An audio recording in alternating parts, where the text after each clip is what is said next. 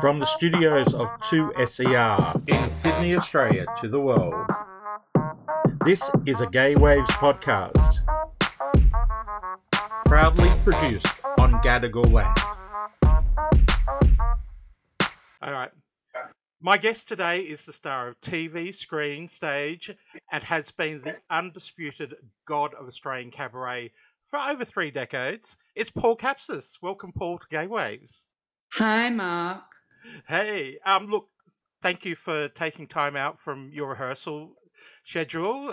We'll be talking about the play that you'll be doing very shortly in Sydney very soon. But I want to take you back to start with. You're born and raised in Sydney. Yes. In Surry Hills, and you were, No. no, I believe it was your grandmother that brought you up in Surry Hills. Would that be correct? Yes, with my mother and my Maltese grandmother and grandfather in Surry Hills. Yeah, well, before Surry Hills was, how should I put it, glamorous as it is now. It was rough in those days. I do remember back in the day. I mean, I grew up in Gosford, so a little bit up the coast, but yes. Now, you actually wrote a Helpman award-winning play about those times, Angela's Kitchen. It sounds like your grandmother was a huge influence on your life. Can you describe what influence she did have? Well, the thing about my grandmother Angela was her total unconditional love, which I've never experienced that again since she's passed. It's an incredible thing when somebody can love that much. And she taught me so much about, pretty much I would say the person I am now. A lot of that has to do with her and my mother, obviously, and to a smaller degree, my father, much smaller degree. But my grandmother taught me about the work ethic is one of the strongest parts of her that she taught me, was her dedication to work and the commitment of a job, which is something I carried into my life as a performer. Look, this may even relate back to your grandmother. But strong female role models, like all the Chartreuses that you've impersonated over the years. Is that true? Is that like you did have a love for a strong woman? And what's your favourite chanteuse to impersonate? Well, most definitely, from my earliest memory, the people that inspired me always were women, and strong women. I would say it had to have been my grandmother first, because she was incredibly strong. She wasn't a victim at all, and she lived through terrible things. She lived through, the Depression when she was a child, and then the Second World War after she was married and started having a family. And my mother was born in Malta during an air raid. So she's probably my first. And then there'd be, after that, my mother, my own mother, and my, some of my aunties and cousins were also strong females in my family. And even my Greek grandmother on the other side, it's just they have, for me, it was a memory is that they have their own agency, even though they came from those really kind of restricted, traditional Greek Maltese structures in family, patriarchy, I guess. But in Maltese, it's more matriarchal. And then when I became a teenager, in my early teens, I started having an obsession with particularly strong women, like tough women, So all my idols were either men who wore lots of makeup and feathers, or women who wore leather and, someone like Janis Joplin or Patti Smith.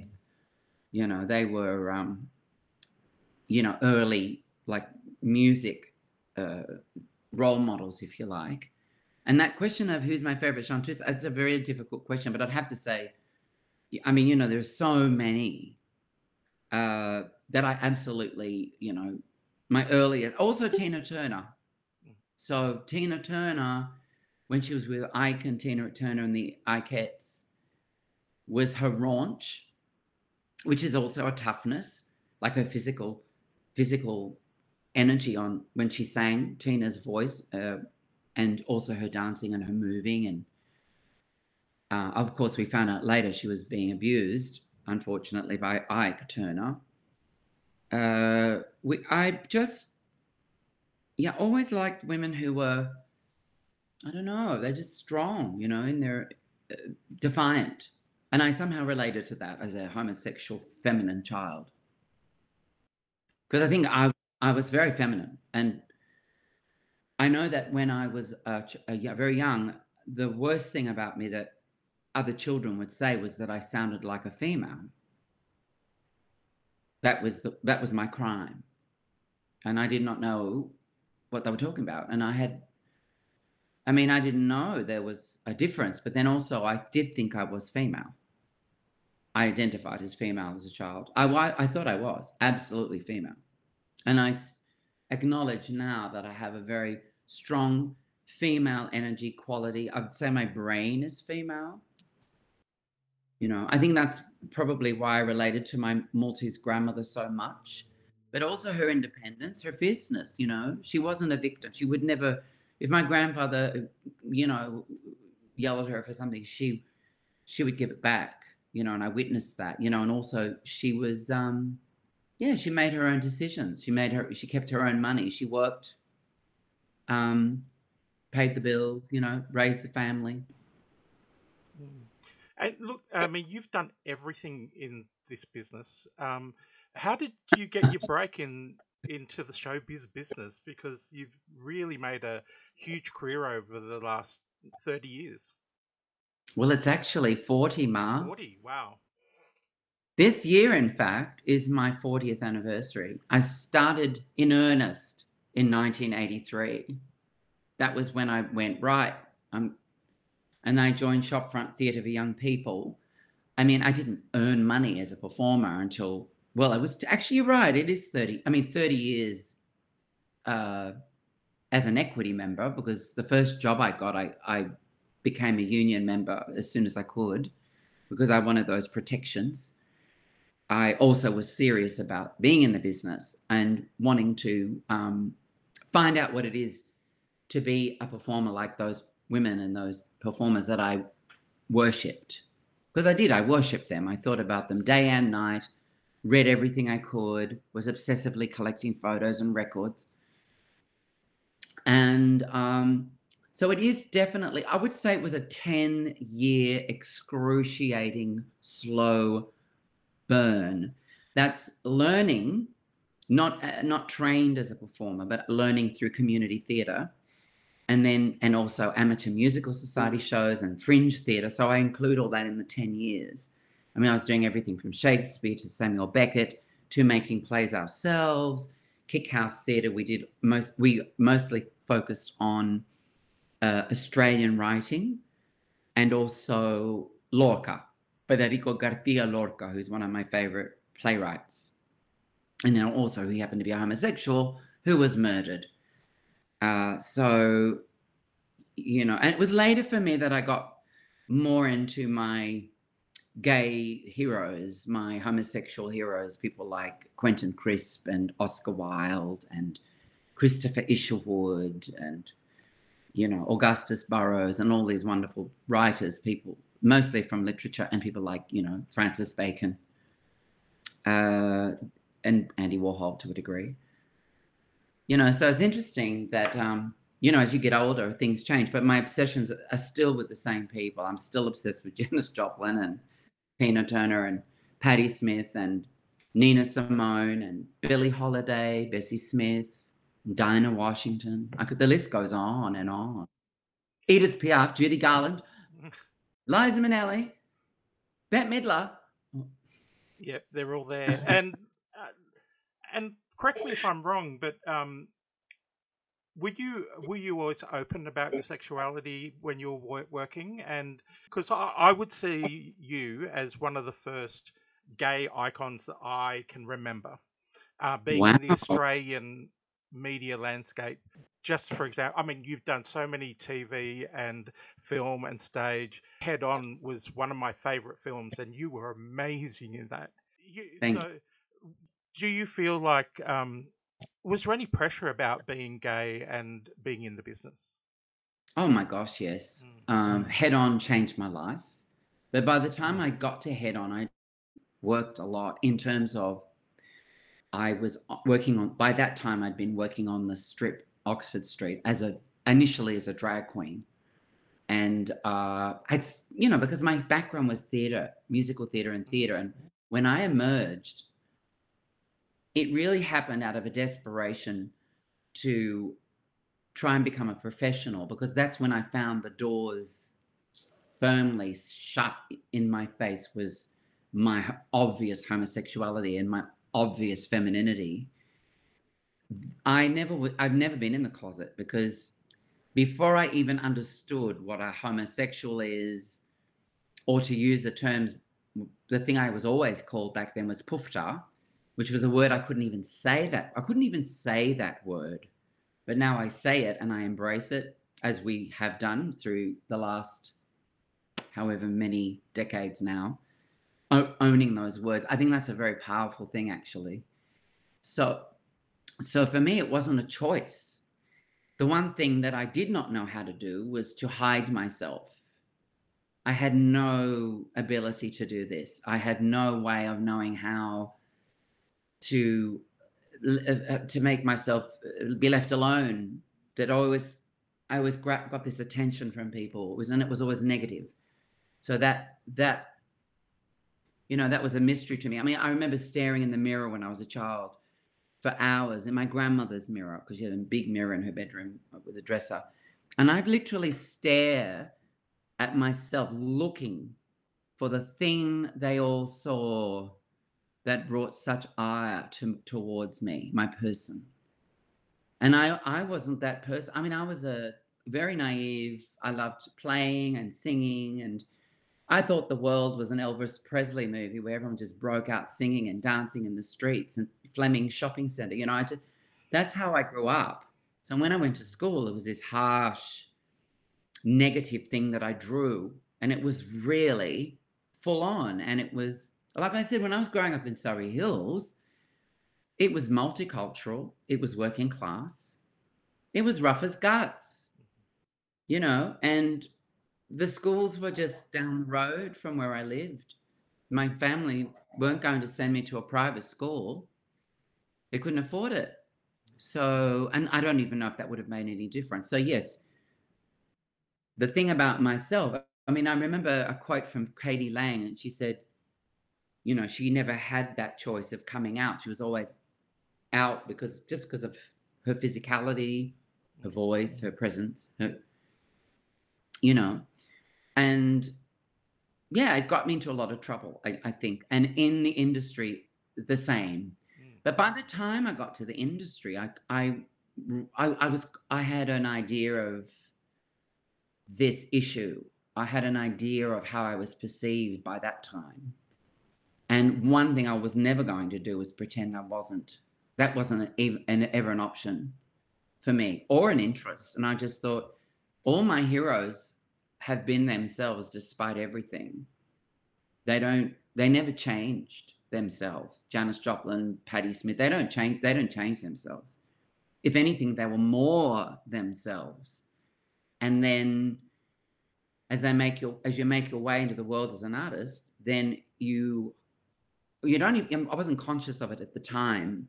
All I knew was I felt a real, I guess, a despair at what the truth is or was of the industry. But one thing I'm glad is that I didn't stop. I didn't go, oh, well, I better go and open a fruit shop or clean toilets or, whatever, in my family, the things we knew physically what you do, drive a truck, work in a factory, all that. Which is what I come from. I come from hard physical labor. And that's what I saw. I witnessed my grandmother every day physically committing herself. If it wasn't to her home or cooking, cleaning, washing, then she had a job. And I would go with her to her job. And also I would watch her do her job, which was a cleaning job.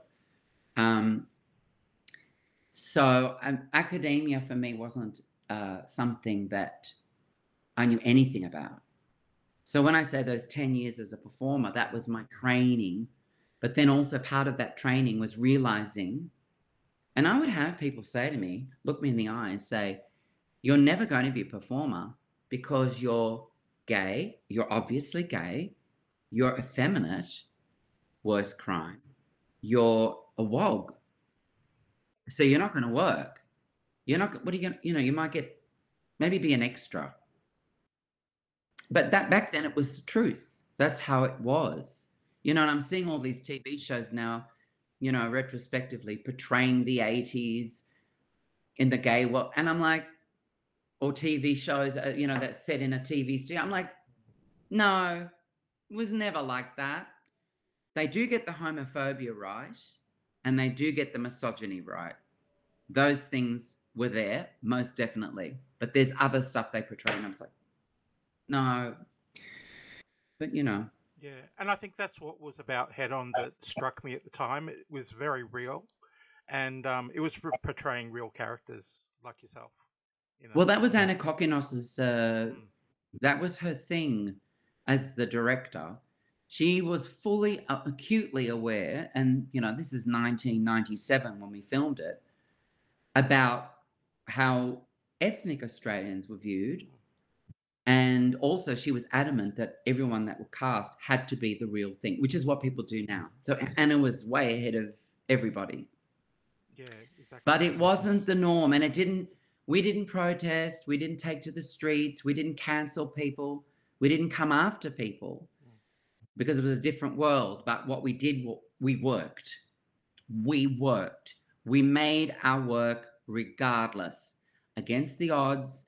Anna made that film thanks to Christos Tsiolkas's incredible book, Loaded, which was the inspiration, which I read, and it blew my brains because I could relate to every character in that book. I related to Ari. I related to Johnny, obviously Johnny Tula, because by that stage I had worked on the gay strip as a drag queen. Although I didn't live my life as a woman when I wasn't performing. I always performed as a female. Yeah. But I always performed as a female. I wasn't, obviously I did drag, but in my mind, these females had to be truthful for me, which, I mean, I still get misgendered often, even in my old age. I'm people, in the men's, at Westfield shopping when you use the facilities, and they go like that when they see me. Some old Greek ladies strolled in and hanging out at the urinal. Yeah. Well, they may hang out at the urinal, but so I shock people and frighten them at airports. So yeah, it's still a thing. But now I'm just like, so what? Who cares? Yeah.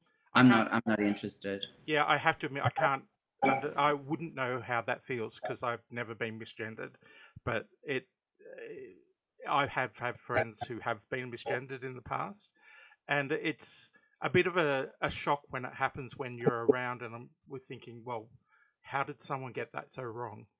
And it's like, anyway. I think people don't really look at you; they kind of glaze. There's a glaze. I mean, often when I'm with my female friends, we're called ladies. They're not looking, and I look at me for God's sake. I mean, but if you look close, the horrors are evident. Because I had a man working at the Westfield, madam, he was yelling down the corridor, and I had my hair in a bun. I mean, I must have looked like a little old Greek lady shopping, and he saw me going, madam, he's screaming. I'm like, what the hell? I turned around and he went, and I just said, it's fine, don't worry, it happens all the time. Yeah. I do want to just quickly touch on your heart, that work ethic that your grandmother gave you, and your love of singing and dancing. Obviously, your cabaret career, you've just done so many shows and self-written shows as well. And was that also a product of like not having the work in the industry and going out and doing it yourself? 100%. That only happened out of frustration.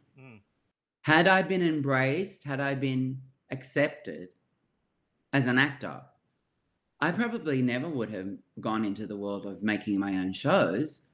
I did that because I wanted to work. I wanted to be a performer. And then, very fortunately, not long after, I started to very slowly meet people who were young like myself, but they were writers, they were directors, they were theatre company producers, and we were all struggling. We were all trying to be, and thankfully, there were spaces that we could work. And that's how it happened. And I think that's how it happens. I still think that's how it happens. Yeah, and obviously your talent shone through as well. Your amazing voice and the great performances that you give. Thank you. Talking about great performances, you are in rehearsals at the moment for an amazing play, Cage Aux Folles, and you're playing the wonderful character of Alban, and you've got Michael McCormick playing Georges, and I can't wait to see it. I've got tickets. I'm going to come and see it. I can't wait. At the State Theatre. At the State Theatre, yes. How it's an iconic role, and you get to sing that iconic song, "I Am What I Am."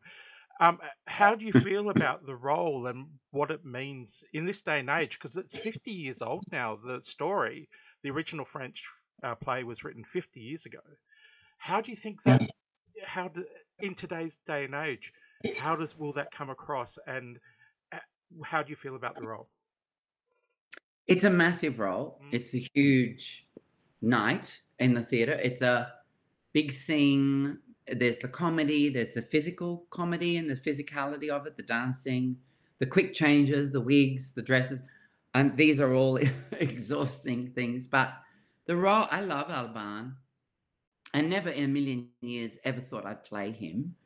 Because, going back to what we were talking about, these shows have been done professionally on stage, but I'm the last person they would ask to do them, because most commercial producers in this country, they go for, TV people, people who are media trained and all of that. I'm not any of that. I'm a theatre person, and that's really it. But, and, obviously lucky to have done some film. But this wonderful producer, David Hawkins, this is the second time he's gifted me a great role. In fact, the first one with him was the MC in Cabaret. I think it was 2016, 17. But the greatest role of my career. I mean, for me personally, that role was the role for me. That was always the role. You know what I mean? There's something about that show. There's something about the story that I have always resonated with in terms of the world it's portraying, which is an interesting thing for me, which is the way art can bring together music, characters, and then the politics. So the politics of what was going on in Germany at that time, and the build-up and the rise of the Nazis. Because that's something I'm very aware of as a performer. I'm always, what's going on in the politics? How are people behaving? How are they, how are they talking about us as artists and homosexuals? And these are things I want to be aware of. I don't want to live in a cloud, because I don't know. I think it's good to know what's going on. Like in America at the moment, they're banning drag shows where kids can see them and things like that. And this wave of conservatism is coming back, which really, I think, relates very well to Cage Aux Folles. I mean, we're talking about a conservative politician coming into a situation where, and having to learn that people are people, and I am what I am, you are what you are. Such a powerful song. My favorite line in that is, I don't want praise and I don't want pity. Amen, sister. Because hell, I don't want no praise and I want no pity. But what I want is agency. And we all want agency. We all want to be able to speak. We all want to be able to be ourselves. I guess because of my life as a child and what I experienced, as much as they were attacking me or hitting me or whatever they were doing, I would have my moments of thinking, well, maybe they are homosexual too. Because why would I make them angry? Why would I upset them so much? What is it? And what's wrong with being a female? Why is it that I'm like a female that makes them angry? This I did not understand. But it gave me an insight into humanity, human behavior. I never for 1 minute think or delude myself that just because things are nice in Surry Hills or we have a lovely world pride and everything's shiny and a lot of colour and movement, that everything's all right in the world. I don't believe that for 1 second, especially not in Sydney, not in New South Wales. And there, let's be honest, there are places in the world, you know, it's still hard, it's still dodge. So it just means we have to keep our eyes open. We have to keep vigilant. We have to keep strong. And hopefully we have to stay connected and we have to stay united, which we are not. Let's be honest, that has also deteriorated over the years. Now there are more divisions, unfortunately, and we can't afford that. I think that's really dangerous for us, because while if we are divided, when they come after us, what, then we unite? I guess we do. I don't know. I remember in the AIDS crisis, how, you know, before the AIDS crisis, you know, there was a fight for women, lesbian, to have their own spaces, and gay men wanted their own spaces, and they wanted to be the separate thing because, you know, we're gay and we want to have our own thing, and we're lesbian and we want to have our own space, and all that was great. And I remember when the HIV AIDS crisis happened, the lesbians came to the fore for us. And we were also more united because we were, back then it was still, you know, is she passing? Is she butch? Is she a bottom? Is she a femme? You know, there was all that. Most definitely. That's always been there, that division. But when it came to the crisis, we came together. We united. And to a degree, we united for our rights initially. You know, it's just that period between getting our rights and HIV/AIDS. In fact, I don't think in New South Wales there wasn't a gap. That was like legalization came in 1984, and so did HIV.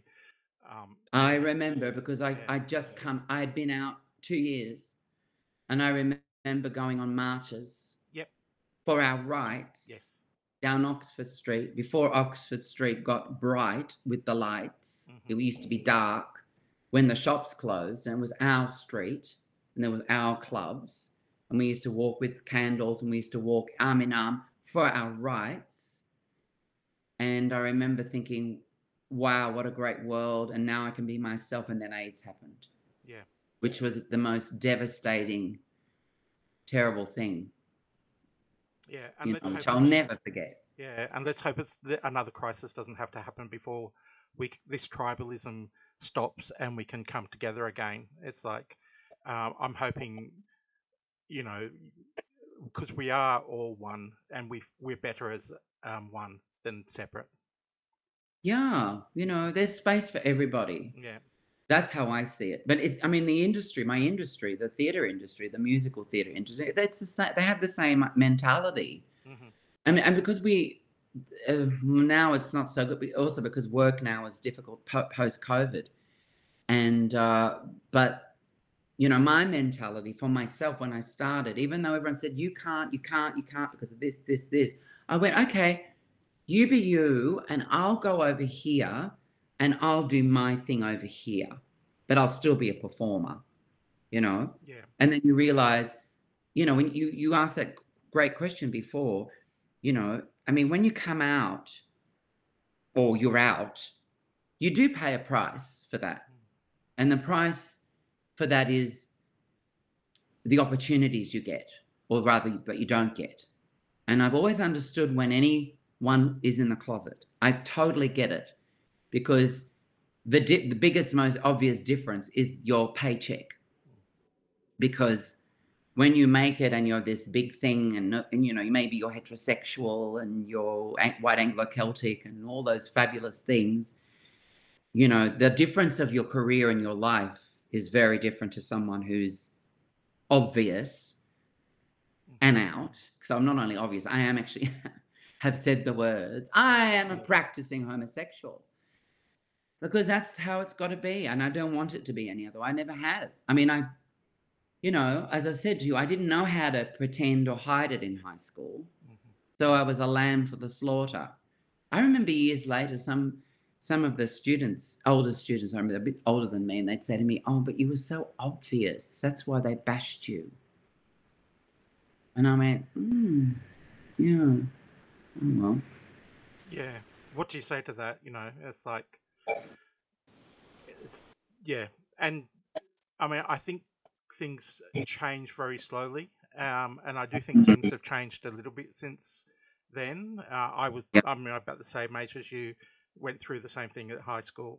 And I'm hoping today that things are better than they were. Yes, I think to a degree they are. There's a more of awareness, and we have more support in a part of in the wider community.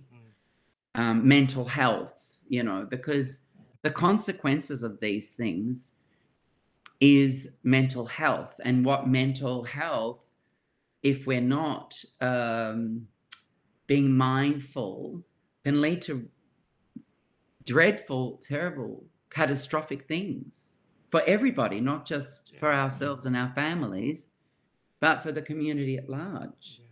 And also the thing is, but why? How on earth would any of this affect you unless they say, oh, it's because of my religion, or oh, and then I question their religion. I'm like, well, what's that religion then? What is that? I question that, you know. Yeah, exactly. Look, Paul, I could talk to you for hours, I'm sure. Definitely. Definitely could. It's just amazing. And look, I'm so looking forward to seeing you in Cage Aux Folles. It's on at the State Theatre from Wednesday, the 19th of April, through to Sunday, the 23rd of April.